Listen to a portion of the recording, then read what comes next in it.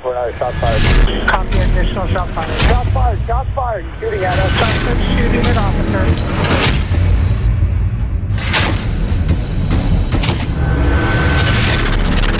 Suspect down. He's at the base of the stairs. White t-shirt, white male. Coming to you from Northern California. Negative K, nothing further, just This is the Shots Fired Podcast. Back on that town property case, and I'll be 76. With your hosts, Sergeant Kyle Schoberg, retired police officer Mark Redlich, and Deputy Billy. We are America's leading law enforcement resource for training and tactics from experts in the industry. Here are your hosts.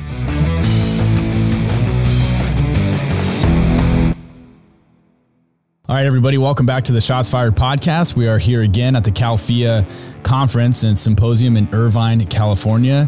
Here we have with us Phil Downs that we just snagged from the conference. Phil, you just gave a fantastic presentation. Appreciate it. On 835, the new use of force law in California. Right. And we really appreciate you carving out a little bit of time to spend with us on the podcast to further educate our listeners. So thank you for stopping in.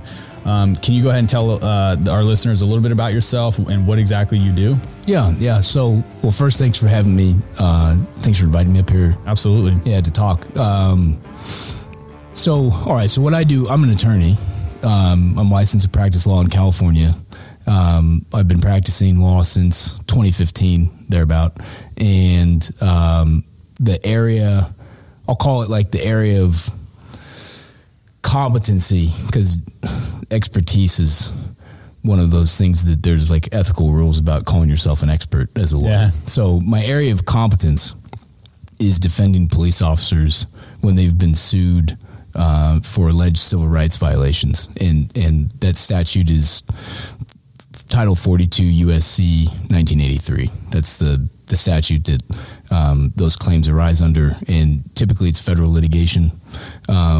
But I've been teaching throughout the state since about 2019. I was doing some post-approved courses for legal update and de-escalation, and I've been doing that simultaneous with my practice. And so I work at a law firm in South San Francisco. It's called Chalakian and Associates. We have a 1983 practice group. Like currently right now, we handle cases for the Oakland Housing Authority Police Department. And my professional goal is to kind of continue to build my trial experience defending police officers. And I'll do that as long as I am able to do it. So, so as a lawyer within this area, it's a niche area. Not everyone does it, and I find it rewarding. I came from a law enforcement household. My dad was a police officer in San Francisco for 30 years. Wow. Yeah, and my brother is currently a police officer in San Francisco, so I'm predisposed to it, I think. And it's kind of I guess it's interesting. Like I happened upon it when I was looking for a job out of law school. I'd taken the bar, passed it, and no one will hire a first-year attorney because you're too expensive to train. Because you really don't know know anything, right? So you're like, my options were working for free for a DA's office in like a temporary role, and then like nothing else. But my dad ran into one of his old academy classmates who ended up becoming an attorney, and that's how I got a job interview. And this guy happened to practice the 1983 cases, and so that's how I happened into it. And then once I started, it was like no, this is a good fit. I really enjoy the practice area, and these are cases where, because people feel, especially kind of the social component of the fact that it's a police officer. There's a lot of feeling of like, wait a second, we want to defend our guys and gals when they do right. And so a lot of these cases, even though most of them settle, a lot of them will go to trial.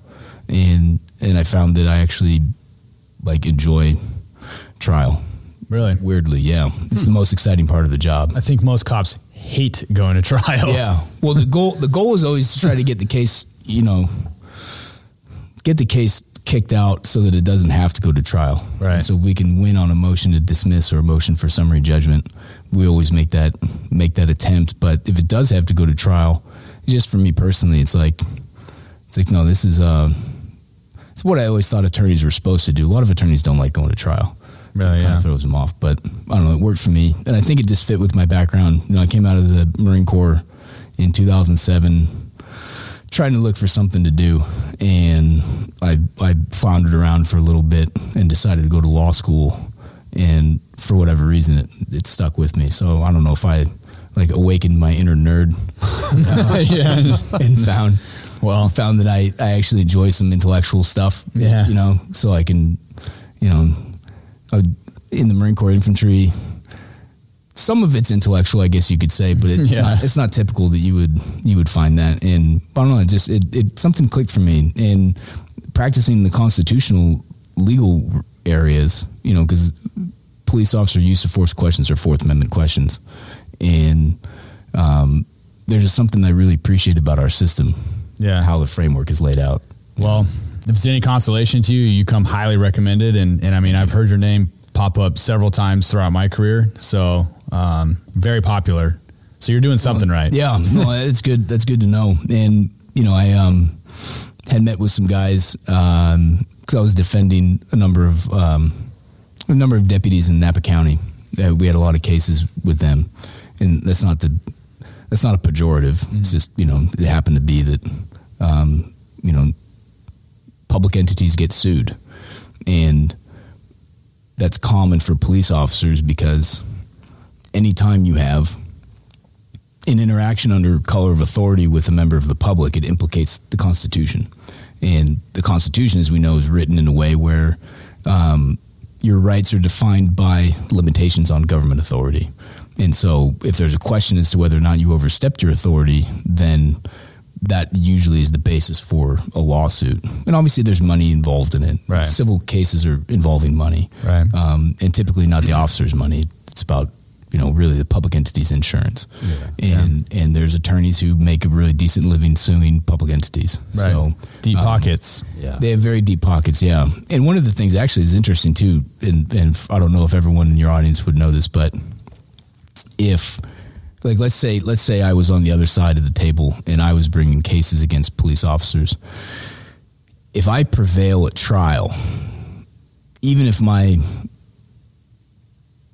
client in the final analysis, the money damages are calculated as like a personal injury case, just for all intents and purposes. So think of it like a car accident kind of a thing. Like someone was injured after an encounter with an officer. The value of that injury is what predominantly makes up the damage award that the jury would give in a verdict.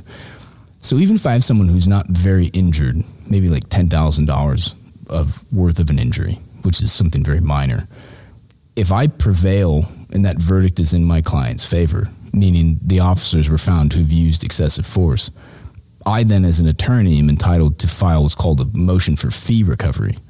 And so I get paid my fees. Wow. And my fees start running as soon as I touch the case. So you pay yourself. You do, yeah. You get paid from the insurance pool, right. or if the entity is self-insured, and those fee awards. I'll give you an example. During the talk earlier today, I was relaying the story about a case that I helped defend for the city of Los Banos, and this is Lamb v. City of Los Banos, and it ended up after trial because we lost. There was an appeal taken, and so it's a published Ninth Circuit opinion now, and it didn't go the way we wanted it to. But the fee award on that case was in excess of $2 million. Holy shit. So that is added on top of the verdict that the jury awarded, which was substantial, because I think the jury felt a certain way about what had happened.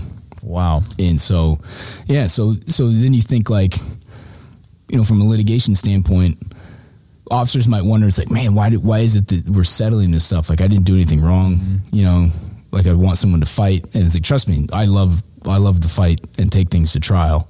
Cause I get paid no matter what. Right. But more so, like, yeah, let's test it in front of a jury. Federal jury has to be unanimous. So if there's one holdout who thinks that you did right, and then the other 7 or so, if it's an 8-person jury, they think you did wrong, it's a mistrial, and it starts over. And so it's like, no, I'm all for trial.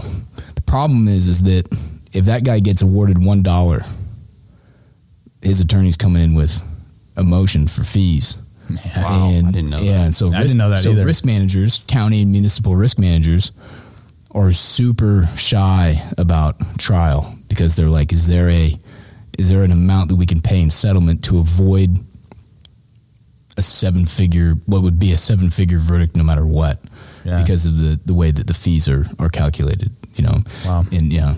So what you're saying is in general, if a police department is sued, they go to trial, they lose, that attorney gets the rights of that. That attorney gets to submit their time. Wow. And so that's why at their rate. And that's why a lot of cities sometimes settle. Yeah. So even though the Makes officers sense. are like, hey, this is, fight, why don't you fight? Yeah. There is that risk. So there's total risk. They're playing the risk. And it's like, hey, we're just going to end it now. Yeah. Financially, it's a smart decision. Way more smart to do it that way. It's totally, it's a risk management decision. You know, that's like never relayed to cops. Like, I've never been told that. Yeah. I mean, I don't know how many cops out there know that, but like, that's never been relayed. That's good to know. Yeah. I think honestly, by you just saying that, I think for those that are listening, have a better understanding of, hey, they settled on this, even though I was not in the wrong. That the city knows that, but they're doing it as a risk factor. Yeah. And settlements are never an admission of liability. Right. Settlements are saying we can test liability, but we're negotiating an alternative to a trial verdict. And the reason for that is predominantly it's like, so it's like, or a risk manager will come and ask me, or whoever the attorney is defending them, and they would say, 10 times out of 10, what do you think the outcome is at trial? If you tried this 10 times, what do you think the outcome is? And you'd say, with a really strong case, 6 out of 10 times we probably defense it. But juries you don't get to pick who's on the jury, right? You only get to eliminate, like, you get to weed them out. You have to do your damnedest to weed them out.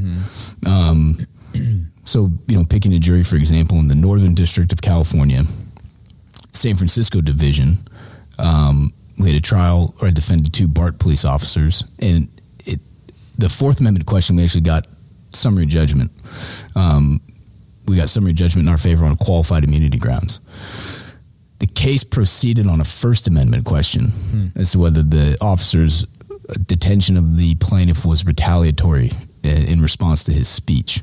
And so First Amendment cases aren't common. I would expect they would be more common, though, or become more common because, I don't want to say too much and reveal the secrets, but making a First Amendment claim is. I know what you're. I get what you're saying. Where we would start to see those. Protests and whatever. So we had, we go to pick the jury, and the prospective jurors are all brought into court, and then they get called, random number. They get in the box, for all intents and purposes, called the box, and then you get to do your voir dire. You get to ask them questions, and then you start to get their responses, and you've got to try to figure out, like, right, where are you temperamentally? Are you going to be good for my jury? You're going to be, do I not want you? And we're asking the jurors some questions, and this gal in the audience part of the court, she hadn't been yet pulled on to the jury, as far as the prospective panel, but she was in the pool, so it could have been that she would have gotten picked at some point. And she raised her hand while this other person was talking, and I look over at her, and I'm not trying to prejudge anybody, but she had multicolored hair and lots of facial piercings, and I was just like, judging by the sour look on her face, I kind of anticipated what she might be saying, and so I was like, well, I don't have to, right? call on her if she's not in the panel. But I was like, I'll do it, because whatever she's going to say is going to be anti-cop. And then I want to ask all of these jurors who might be on my panel, do any of you agree with her? Right? I want to be able to ask that, right? Smart. Because then if they say I do agree with her, now I know who I want to challenge and who I want to eliminate. So she raises her hand and she says, I just think I totally disagree with what that person was saying. I think that the police enjoy this power imbalance, and she went into things about the patriarchy and privilege and that the police are always oppressive. Police always lie. And she had a couple other comments. And I said, I really appreciate that you would share that with everyone. Thank you. And I looked at the jury and I said, do any of you agree with what she said? No one put their hand up. So I turned and looked at her and I was like, no one agrees with you. Oh, shit. And she got really mad. Yeah. She didn't end up making it on the panel, but it was important to do that, so because you end up with folks who you've never met them before. This is the beauty of our system, though, right? It's, for as many flaws and as unpredictable as it is, it's a really great system. But you don't know these people. Yeah. And it's really interesting to see, after a verdict, and I've been part of trials that I've been part of teams that we've won more trials than we've lost. And whether it's win or lose, you always talk to the jury after, and you just get feedback from them. And jurors will pick up on the oddest things, right? And I remember this one juror telling me the piece of evidence that really convinced the group. And I was like, man, I didn't even think that was like the most important piece of evidence that we had. I didn't think it was the strongest argument that we had, but they locked onto it, and they were like, that's what tilted the difference. So suffice to say, it's a super unpredictable game that you're playing. And when there's the specter of a 7-figure attorney fee award looming in overhead, right? Yeah. Risk managers are like, how many times do you think you defense this? It's like, well, I would never guarantee that 10 times out of 10 I would win. The best I'd say on a strong case is 6. Oof, So there's a 40% chance. Yeah. That, risk in itself. Yeah. And so then it's like, right, do we want to, it comes down to money, right? Which is, it's not nothing, $2 million in attorney's fees is like, that's a lot of money. A big check. There's a lot of pain involved in that, writing that check. Yeah.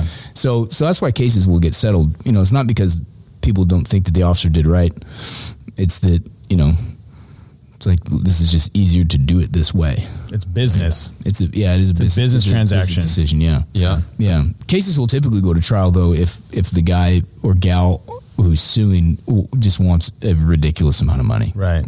Then you're like, fine, we're not going to agree. Right. We're not paying you $10 million. Yeah. That's crazy. We're going to go to trial. That is kind of wild. I mean, Yeah. I just think that this conversation on that is really the basis of why we do this podcast. Yeah. To let people know what really happens. And there's been such a misconception and nobody really knows the answer. Right. And it's and now we have it. And I think that's awesome. Well, and what I tell guys, is that, and I've only had to tell this to one officer thus far in my career. And I imagine that if I continued to have the opportunity to go to trial, I can't predict the outcome. So I might have future losses ahead of me. But I told this one officer, I said, you didn't do anything wrong. This particular jury impaneled at this particular time, based on the evidence that we were able to get admitted, came to a conclusion that you used excessive force. That does not mean, from think of it like from a personal moral standpoint, right? But I think every lawsuit is like, there's lessons to be learned. And that's kind of what prompted me to get involved in teaching and traveling around is, I kept seeing the same, like the stuff I was talking about today, that's derived from my trial practice, right? And I kept seeing these patterns emerge with officers where I'm like, what is being missed in law enforcement in California that I keep seeing the same thing again and again? And I'll give you an example. At the end of the presentation I was giving today, I talked about report writing and the importance of using actual, good English language, writing, like be descriptive, Right. To get across granular detail in an objective way, right? We're not making suppositions. We're not relying on speculation or conjecture. We're not trying to gild the lily, so to speak, by making something sound worse than it was. But Right. just, the words that we've fallen into as law enforcement community, I'll just give like the example of, I guided the suspect to the ground, right? It's a horrible phrase. It's a horrible phrase. It's actually, there's an argument that it's factually inaccurate, because what do you do when you guide someone, Yeah. right? I think of a museum, Yeah. and that was the joke that I cracked. It was like, hello, I'm the docent at Yeah. the Museum of the Ground. Are you looking for a certain exhibit? Can I guide you there? Yeah. Right? And, it's like you would never use that language to describe what it is you actually did, except for the fact that weirdly these things get entrenched as sort of customs in law enforcement. And so I would see, when a case would come to our office and my boss would get it and he'd say, "This one's yours," start running with it. And the first thing I do is I look at the report. And I'm reading the report, and at best, what I have are elements of a crime that was committed. The reports always speak to the elements of a crime, and for good reason, because if they don't speak to the elements of a crime, then you're not going to get that person held to answer after prelim, right? So officers write to the criminal elements really well, the statutory elements, whatever the penal code section is that was violated or believed to have been violated. But then when it comes to describing force, it's like the most I was getting from these reports was that the suspect resisted, or sometimes the suspect actively resisted. The suspect did a lot of things like pull, manage. The officers did things like guide and assist or deliver distraction strikes. And there was no, if I were looking at it like a movie script, I wouldn't know how to play the part of the suspect. That's a good way of putting it. So Wow. then I'd go to the body camera video and look, if it were up to me, I'd have a chest camera and I'd have like a GoPro that would sit above my head with a fisheye lens, Yeah. right? So I could capture everything, because I think video is great, because a video is an independent witness with no bias, right? And so you can tell a jury, if you don't believe my officers, go to the video. If you're not sure who to believe, go to the video, because the video is a disinterested witness. It just sees what it sees, and it hears what it hears, and that's objective, right? So I would then look at the video, and sometimes in a 2D format, depending on, well, first of all, if anything goes to the ground, the video is worthless, because it's not showing me anything. Yeah, it's like it's terrible. Yeah, it's the officer's chest on the suspect's back, so it's a black screen, and all you do is you can hear shuffling and grunting and that kind of stuff. It's really hard to piece it together. You'd have to get different angles, cover officers arriving, if there's surveillance footage, that kind of stuff, to piece it together.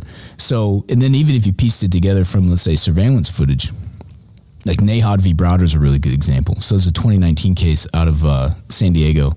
It was a call of a 417, man with a knife, who brandished it at a bookstore employee downtown, and then was seen leaving through an alleyway. And so the officer who arrived on scene is driving into the alleyway, and that's when he gets a visual on the suspect, confirms the guy's description, and then what results is a fatal shooting. And the officer's version of events was the guy kind of like, to use the term, this is another jargon term that I think it needs to go away, the suspect was aggressed towards the vehicle, right? The suspect's demeanor was aggressive, and the officer believed he saw an object resembling a knife in the suspect's hand. But there's no body camera video of it, because the officer didn't activate his body camera. The only video of this incident is like the fly on the wall, perspective from behind the shooting, on the alleyway, Like a surveillance camera? Surveillance camera, yeah. And so when you look at the surveillance camera, you're like, that doesn't show me anything. It just shows me this guy walking looking like he's drunk. Ooh. And then you get out of your car and you shoot him. And so that's a dispute for a jury to resolve, right? So you when you look at like, you know, the importance of a good report or the importance of a good statement, you have to assume when you're writing your report or you're giving your statement, if it happens to be, God forbid, a shooting, you have to assume that your statement or report is going to stand alone as the historical record of what happened. You can't rely on, well, my body camera would have captured it, or there's surveillance footage in the area. You have to assume that none of that is going to show what it was that you saw. And when you work from that assumption, then and then if you're not good with words, that's okay. You just need to practice getting better at words. So you need to read literature. Start with an easy book like Grapes of Wrath. It's an easy read. John Steinbeck writes in a way that's accessible to a wide audience, and he's an American author. So if you like American literature, pick Grapes of Wrath, and you can read Grapes of Wrath, and then all of a sudden you're going to come away with that, finding new ways of describing what it is that you observe in your surroundings.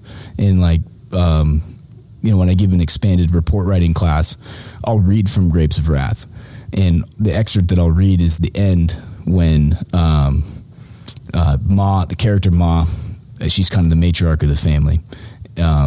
You know, the context of this is the Okies escaping the Dust Bowl during the Depression and going into California looking for labor, and it's just brutal farm work, and there's not a lot of it. So it's just a story of privation and suffering, but also redemption. It's like the redemption of the human spirit.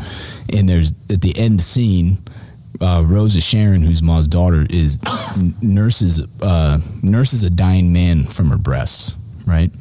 But the way that Steinbeck lays that out and the way he describes Rosa Sharon and Ma having this unspoken conversation, it's powerful in a way, and it's imagistic in a way where you know exactly what it is that's happening, and it's not. It takes like 3 sentences for him to get the point across, and it's like if you could just grab like a tenth of that descriptive power to describe what it is, like a suspect's countenance, like what is their demeanor, right? What was it like to encounter this person?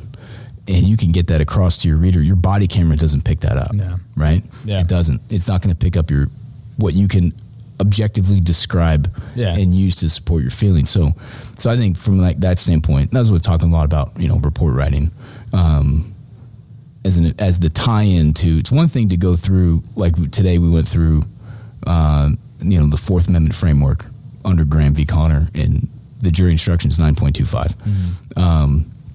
And we covered 835A.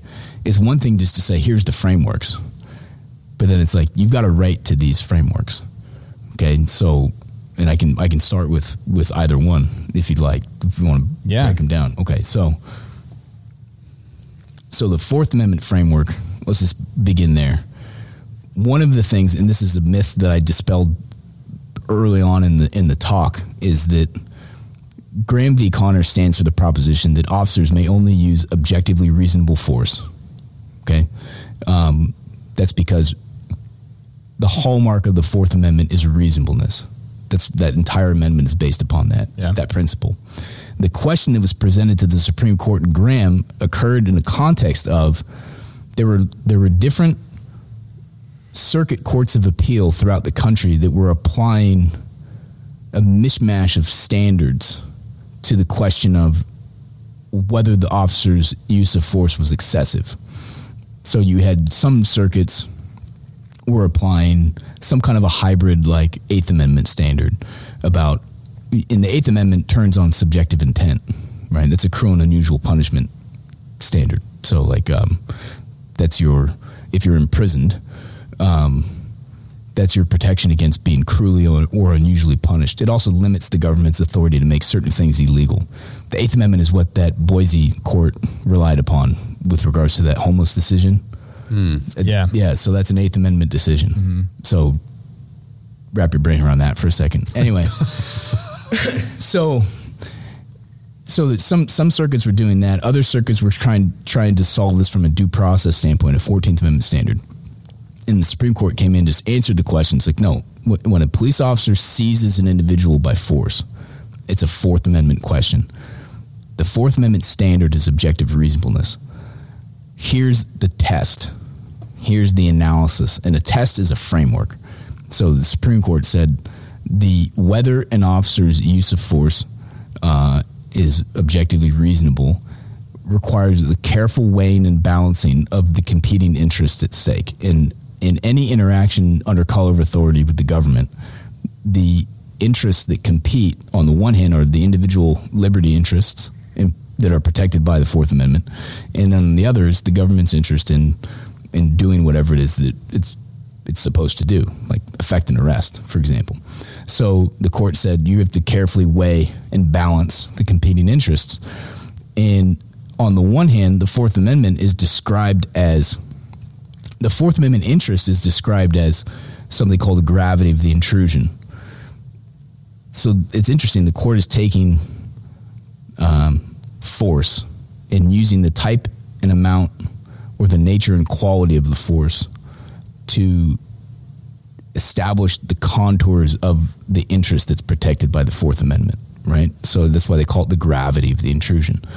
And, how much force was actually used? Well, that's going to be significant, and it's irrelevant, because if there's a lot of force that's used, then that's a lot of exercise of government authority. So there better be some sort of other competing interest on the government interest side to justify that. So that's why the scales are balanced, and this is the image that I use because it is a balancing test. I just say to officers, when you think about Graham, think about scales. On the one hand is the gravity of the intrusion. That's the force that you used, right? That has a certain weight to it, okay?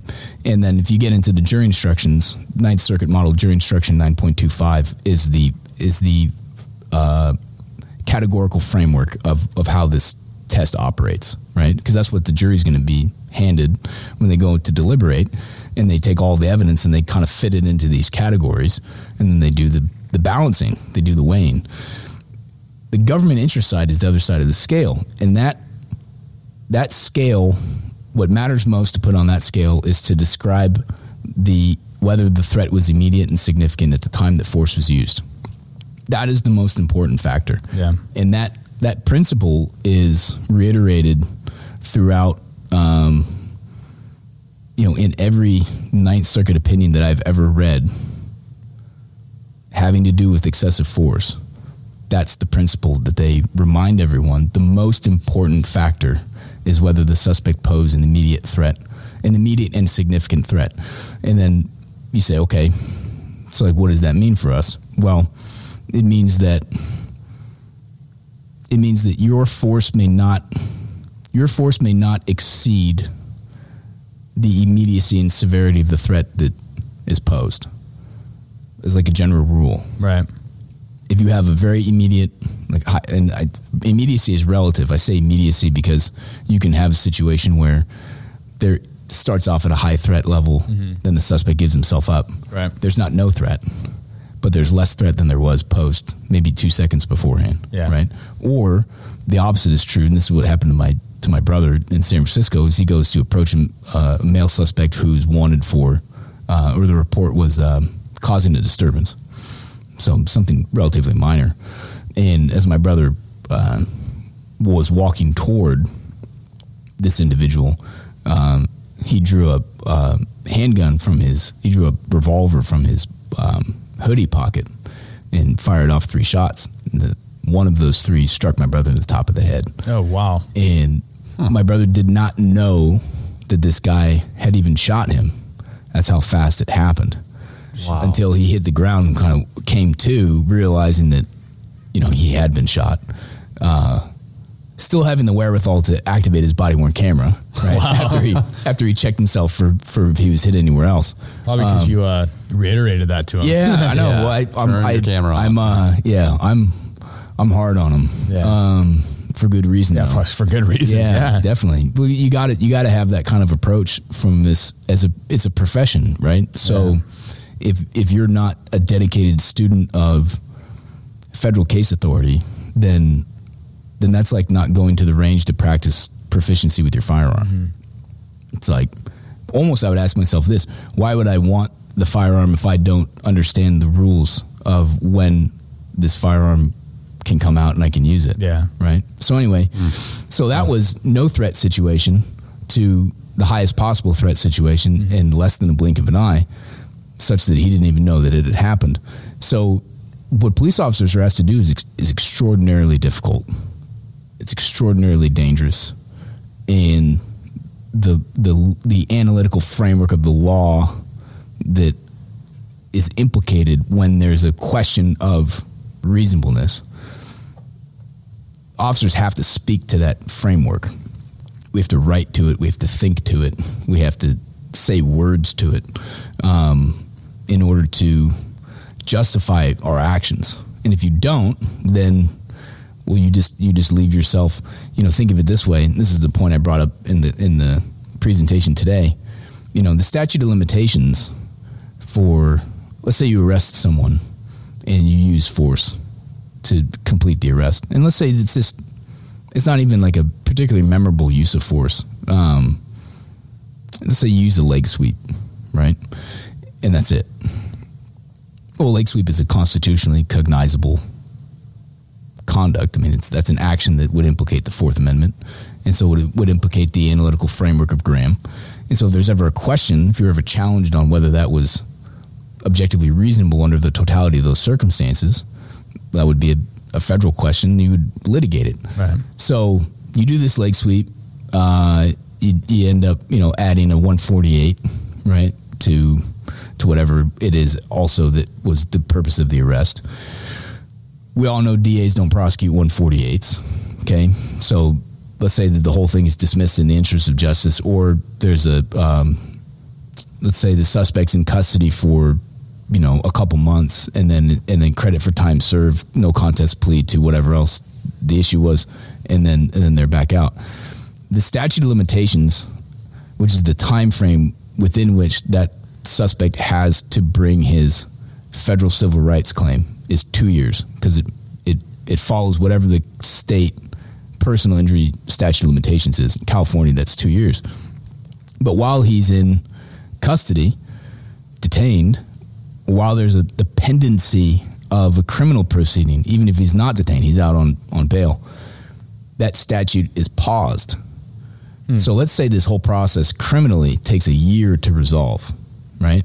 He's got 2 years from that year to file his claim. Okay. I ask officers this: what is your memory going to be like 3 years from that moment? Oh wow, Pretty, yeah. pretty garbage. On a minor minor resisting that you used a leg sweep, right? Yeah. It's going to be, not only is it going to be fuzzy, you might not even have immediately being told that, hey, you've been sued. Like, you might not even remember it, right? Yeah. So what are you going to go to? Your report. Your report. And if your report looks like a piece of shit and it says, I guided the suspect to the ground, and you give no description at all as to the suspect's demeanor, their countenance, their actions, you don't provide any granular articulated detail to what the suspect's conduct was, well, then the scales of Graham, if you want to call them that, they're pretty full on his side, right? And they're pretty freaking empty on yours. Yeah, right? no doubt. Then, all right. So I'm not going to let you go into litigation with your side of the scale looking all garbage like that. We've got to get the facts out. So you're going to get deposed in the litigation, which is sworn testimony under oath. It's not in a court, but it's sworn. And the other attorney gets to cross-examine you. If you start adding facts, which if your report sucks, you're going to start adding facts. You have to. You have to, because you've got to color the pictures to like what happened. Yeah. You start adding that for the first time in deposition, well, now your credibility is completely shot. Because the follow-up question is always the same. Okay, so what you just described was this, and this. Do I have that correct? Yes. Where in your report do I read that? Oh, I didn't write it in my report. Well, that seems hard to fathom that you wouldn't write something like that in your report. Isn't that significant? Yes. So, but you didn't include it in your report. Right. Okay. What are you trained to include in your reports? Things that are significant, things that are legally relevant, right? Oh, man. So now automatically your credibility is shot. And this is another thing about litigation, is that jurors are instructed. It's not just 9.25 that goes to the jury. On a case involving use of force, you can have upwards of like 50 different jury instructions, right? Because depending on what are the issues. Yeah. But there's a lot of instructions. There's an instruction for everything. And one of those instructions that's given is a California jury instruction, which has to do with witness credibility.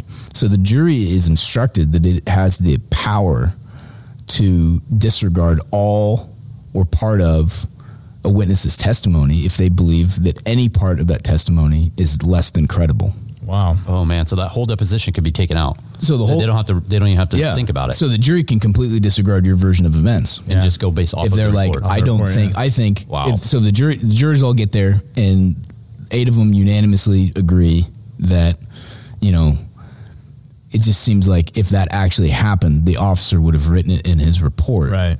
And he didn't. So therefore he's either incompetent, so it leads me to question his credibility, or he's making it up, which leads me to question his credibility. I'm not sure I can accept anything that he said as true. Man. And they're perfectly within their powers as instructed to do that. So that's the importance of report writing. Like, wow. From the standpoint of help your future self out. Right? Yeah. Possibly 2, maybe 3, 4 years down the line. Okay. You're not going to remember what happened. I defended 2 Antioch police officers on a use of force case that they didn't even have a report. The gal was trespassing into Kaiser. So she wants opiates, right? She had an untreated collarbone fracture from like 3 months ago. And I suspected that was DV related. She says it was a car accident, but it wasn't. So yeah, she's at this Kaiser. Kaiser already has her on the list of don't give meds to this gal because she's done this a whole bunch, right? So she's refusing to get out of the bed. She's in the ER, and they called police. My 2 guys show up, and they talk with her for like 20 minutes. Now, no body camera, and this happened so long afterwards that there's no point in even trying to go get the surveillance footage because it's like doesn't exist. It's gone. It's been overwritten. Yeah. So they talk with her for 20 minutes, and they offer her a ride home. They offer her, they're not even talking about taking her to jail. We can take you home. Do you have a family member we can call for you to come pick you up? Are you here with anyone who can help you? And she's just denying it left, right, and center. Yeah. So they're like, okay, there's 1 of 2 ways it's going to work. You're either going to leave voluntarily or we have to like haul you out. She says, I'll leave voluntarily. She puts all her stuff together. As they're walking down the hallway with her, in front of nurses, doctors, medical staff, none of whom we have names for any of these people because no witnesses were interviewed afterwards, right? She takes a swing at one of the officers. Well, that officer immediately puts her up against the wall, puts her in handcuffs. Well, she got this untreated collarbone fracture. Yeah. So now she's like in serious pain, and they drag her out. When they get to the parking lot, her sister's there, and they're like, you did have family here. And she's not, as we would say in police parlance, she's non-cooperative, right? Yeah. She's causing a fuss. They say, look, you're having a bad night. They're not going to give you meds. Doctor says you're fine. Why don't you just go home? Right? We're not even going to arrest you for taking the swing, right? Whatever penal code section that would be. They just let her go. There's no report. There's a CAD entry describing we arrived on scene, talked to the suspect, escorting her from the hospital. She took a swing at one of the officers. We released her to a family member. Like that was like two sentences. So 2 years after this happens, she sues within the statute of limitations. So it's timely filed. I get the report.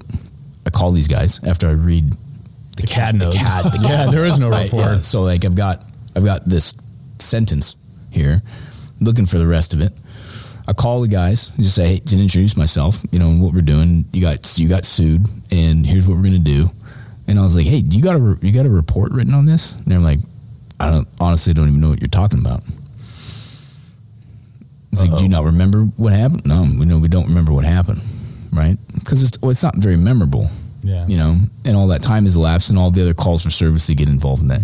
So that was one of those things that, like, I would see instances like that, or I would see instances where we would have a report and it would be full of police jargon. You know, I guided the suspect to the ground. I assisted the suspect to the ground.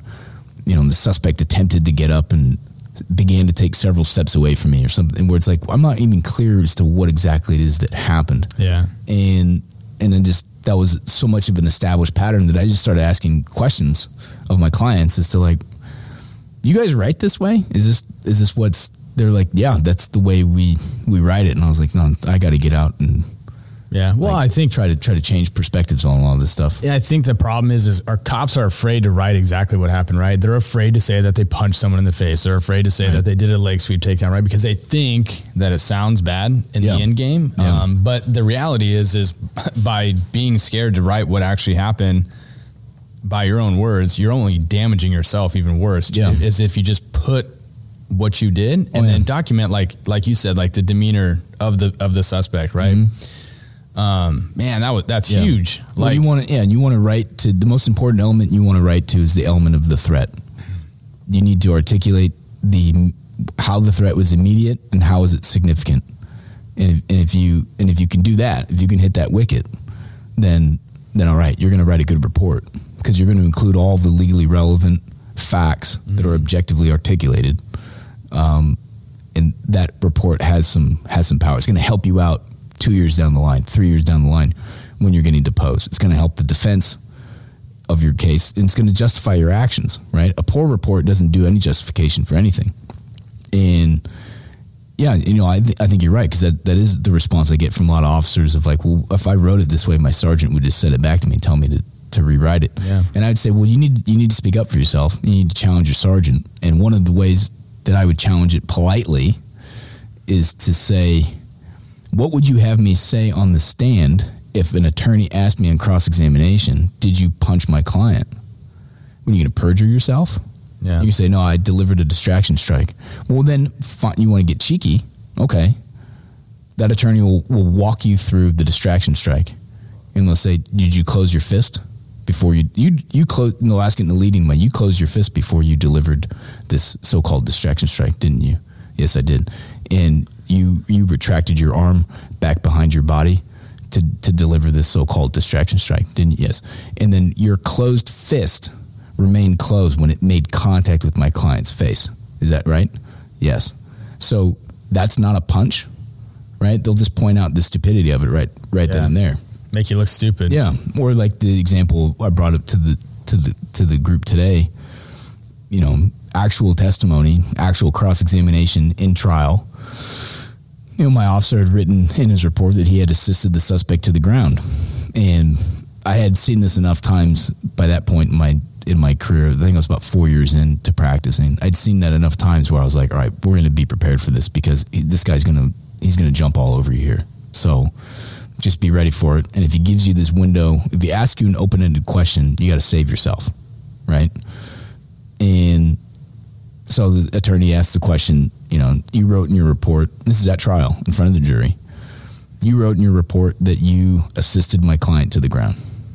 You wrote that, correct? Yes. Did my client ask you for help first? And it was like, no, he didn't. Yeah. He's like, that's not even what you did, right? You tackled my client. Isn't that true? And he says, yeah, I tackled your client. He's not going to lie on the stand. Right. So then if we're afraid to write it a certain way, I would say, write it in the way that you would admit to if under oath, under threat of penalty of perjury. Yeah. That's a great tip. Yeah. Everything you talked about. And just write it that way. Yeah. Because if you're confronted with it under cross-examination, what are you going to say? Are you going to deny what you did? Will you be lying? Yeah, you're certainly not going to do that. You're not going to commit perjury. No. Right. So then you have to admit it. It's like guided to the ground. You swept his legs out from under him, didn't you? Yes, I did. Well, then just freaking write that. Yeah. Just, it's what it is. And then explain it, why you did that. Exactly. And so I call it the this then that narrative, which is to say, the suspect did this, and you lay out, so the this is a shorthand insert relevant legal facts that speak to the immediacy and significance of the threat. It's really, you're in a right to the 9.25 factors. The suspect did this. So I responded with, and then that is what you did. And you just put it in plain terms. And then what happened? So one of the jargons that I think we should all dispense with is the whole, I deployed my taser and it did not have the desired effect. Right? Yeah, I've seen that. Yeah. You've seen that. You guys have probably seen a lot of that. Maybe even written it. I know that gets written almost universally in California. Every report I've ever seen involving someone shooting another person with a taser, it's always a deployment.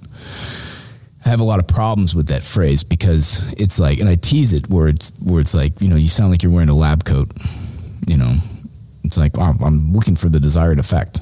And it didn't happen. And, you know, I deployed my taser and it's like, you know, did the taser deploy? Did the taser deploy? The taser deployed, sir. Yes. You know, did it have the desired effect? No, it did not. It's like, what are you getting across to? Who are you writing that for? Right? Are you writing that for the taser salesman? You know? Yeah. So that he feels like, you know, he did a good job promoting and marketing his product? No, you need to write that for the jury. And so I just say what it is. And this was controversial when I brought this up. Every class I've ever brought this up in teaching, I always get at least one person who reacts when they're like, God, no one would let me write it that way. There's no way my sergeant would let me write it. And I always say, like, well, have your sergeant call me if you want. But you got to write it in what it is, which is you shot the suspect with your taser. And then you describe what happened. So not having the desired effect means it didn't work, right? Well, why didn't it work? He dropped on the ground, rolled around until the leads were torn from his chest. That's a really descriptive sentence, right? Yeah. And it also, what does it imply? It shows his dedication to continue fighting you, right? It shows the severity and immediacy of the threat. This person's willing to take a taser dart to his body, drop on the ground, and roll until the thing rips from. Other people will rip it from their flesh. Oh, yeah, I've seen that. Yeah, you guys have seen that. So it's like, so I just say, look, what is more factually accurate? And what's more legally relevant? To say, I deployed my taser and it did not have the desired effect, or to say, I shot the suspect in the chest with my taser. He tore the leads from his own flesh and continued forward with his assault. Sounds way better the second way. Sounds way better the second way. And it's true. It's the same thing. Yeah. It's the same amount of words, and it's factually true as to what happened, right? Yeah, if that's what happened, then that's what happened, and that's what you should say, and it paints a clear picture, right? And it also paints a clear picture using the legally relevant words, like the legally relevant fact categories. You know, 9.25 Graham v. Connor, and then think of it from an 835A standpoint, which we can get into right now if you guys want. You know, it's not, no one in there is concerned about deployment and desired effects. That doesn't communicate to the threat, right? And that's what you got to communicate to. So that's why distraction strikes is such a weird term. It's like, no, just you punched him.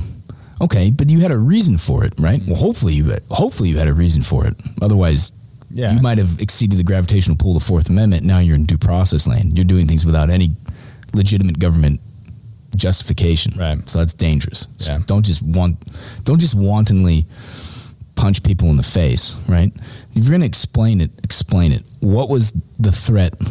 How is it significant? How is it immediate? And how did that lead you to do what you did? And then describe what it is that you did. And then what did the other guy do? So, you know, it's like, imagine that you're not telling a fellow officer what happened. You're just telling a civilian what happened, right? They're not going to know your jargon. So you want to capture that audience member and you want them to follow through each part of the story with you. And the impression you want to leave on them is the impression that the event made on you personally, which is not insignificant, I think, even though officers encounter violent individuals regularly. So sometimes it's like, yeah, okay, we got to do another dust up. And, you know, luckily no one got seriously hurt. So it's like almost a matter of, this just becomes routine. You're anesthetized to it, or it's like, you know, it's like, wow, that wasn't that significant. It's like, no. What objectively happened here? Yeah. Another human being defied the authority of the state. Yeah. and was willing to bring and did bring personal violence against you, that's a serious thing. So let's use serious words to describe it, right? Let's not discount ourselves, right? So I'm just blown away at this little amount of time that we've spent with you, the amount of information that you've provided that I think is not only going to save officers. I mean, you do a really honorable job defending cops in person, but also I think you've probably defended a lot across the country right now. Yeah. Just by what you've shared on this. Yeah. And it's huge. And I think anybody that's listening that writes reports or involved in incidents really needs to dig into that and be very diligent because you've displayed a lot of stuff that can really come back at a later time. Totally. Yeah. Well, and I'd say, you know, for the audience members who are outside the jurisdiction of the Ninth Circuit, you know, go to your circuit court's website, or you could just go. So if I'm in Texas, that's the Fifth Circuit. So we'll go on Google, Fifth Circuit Civil Model Jury Instruction, use of force. You'll get the link to the court website with the jury instructions. Click on it. It's a PDF. You go in the PDF, search use of force, takes you right to it. So whatever number jury instruction that is, and then read it. Yeah, I think everyone needs to do that. And you have a lot of info, and we really want to talk about the 835A, which is out of California, which is the use of force. But I think what we should do is actually save that for another episode where we can bring you back and spend some really good time on that. Yeah, because that's huge. Like that's a broad topic. We've discussed it with some other guests, but I think you bring a unique style to your to your teaching. Yeah, you know. So.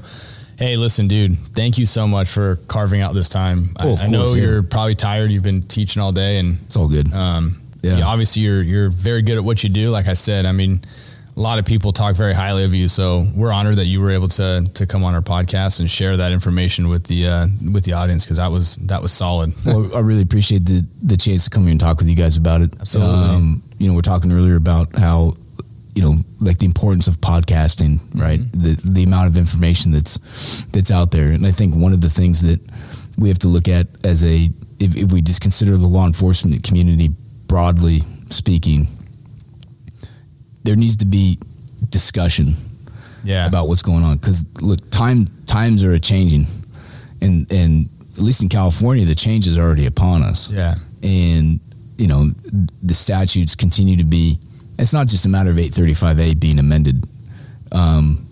It's also has to do with, you know, something like AB 490, right? The idea of positional asphyxia being instantiated in the statute as something, right? And, you know, the state in California is willing to restrict its traditional police powers as agents of that abstract thing we call the state. You know, you're a sworn officer, so you're an agent of the government, empowered to wield that authority. Yeah. You can't exceed the authority that you've been granted, right? If you do, you've committed a crime. And so as the state restricts its authority and establishes basically a stricter boundary on the exercise of traditional police power, you got to know where that boundary line is. And if you don't know where that boundary line is, then you are only accidentally not breaking the law. Yeah, a good point. And that is not a place where I want police officers to live. I don't want that. And there's nothing that, and look, I do the civil side. I talk with the practitioners who defend officers on the criminal side, and we kind of both say the same thing. It's like, we're only attorneys. Whatever happens, we don't get to dictate the facts. It's just like, this is what the case is going to be about. And we're not miracle workers. Right. You know, there's certain things we just can't do. And so, well, you've been a miracle worker right now for us. Oh, it's good. And all the people that are listening. Yeah. It is awesome. So I think it's a matter of, like prevention, and you prevent the disaster situation of like a bad lawsuit or something like that. You prevent that by being prepared. Yeah. And to prepare yourself, you gotta, like, that's what we talked about. You gotta know the rules of the game. And the rules of the game are in case law, and for California, it's your statutory authority under 835A, which, I'd love to come back and talk with you guys about. We will have you come back. Yeah. We really appreciate you being here. It's been super valuable. Great. Thanks for having Thanks for me. your time, Phil. Yeah. And for everyone watching or listening, please go check out our website, shotsfiredpodcast.org. And we will see you guys on the next one. Thank you. Hope you enjoyed that. Yep. Yeah. Thanks, guys. Hey, 4-9, shots fired. Copy, additional shot fired. Shots fired, shots fired. Shooting at us. Suspect shooting at officer.